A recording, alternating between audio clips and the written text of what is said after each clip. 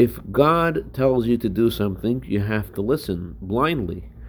But why does the Torah ascribe such power to the sages? In Deuteronomy chapter 17, verse 13, the Torah says, "Do not veer from the words of the sages, right or left." Why? Good morning. The Maharal gives a parable to explain the role of the sages.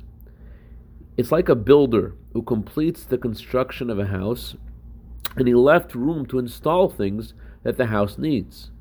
A wise person comes along, and as he studies the house, he thinks, why was the house built in this form, if not to add this particular thing? And here it was designed in this manner in order to add that thing.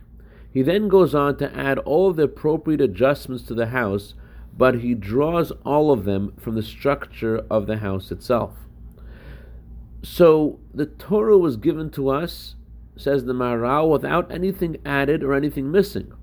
But it left room for the sages to build, and the Torah hints to the additions that need to be made.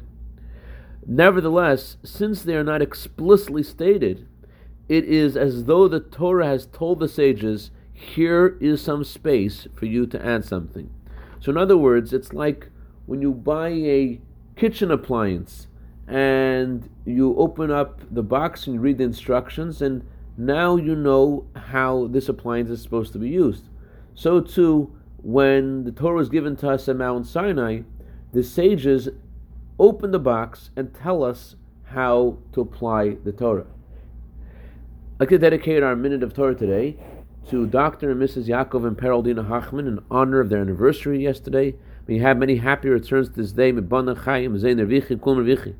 also like to dedicate this to Avigail Shoshana Gaines and Dr. Rebecca Godes in honor of their birthdays. May you have a year of bracha v'atzlacha begashmis u'ruchnius.